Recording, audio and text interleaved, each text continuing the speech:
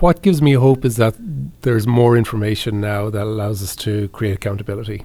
And although in horrific situations like the Syrian conflict and the Yemen conflict, where there's an absolute failure of any international organization to be able to act, in time, there hopefully will be justice through the evidence that has been gathered now by not just news organizations and human rights investigators, but, groups like Bellingcat and the Syrian Archive and various different other groups.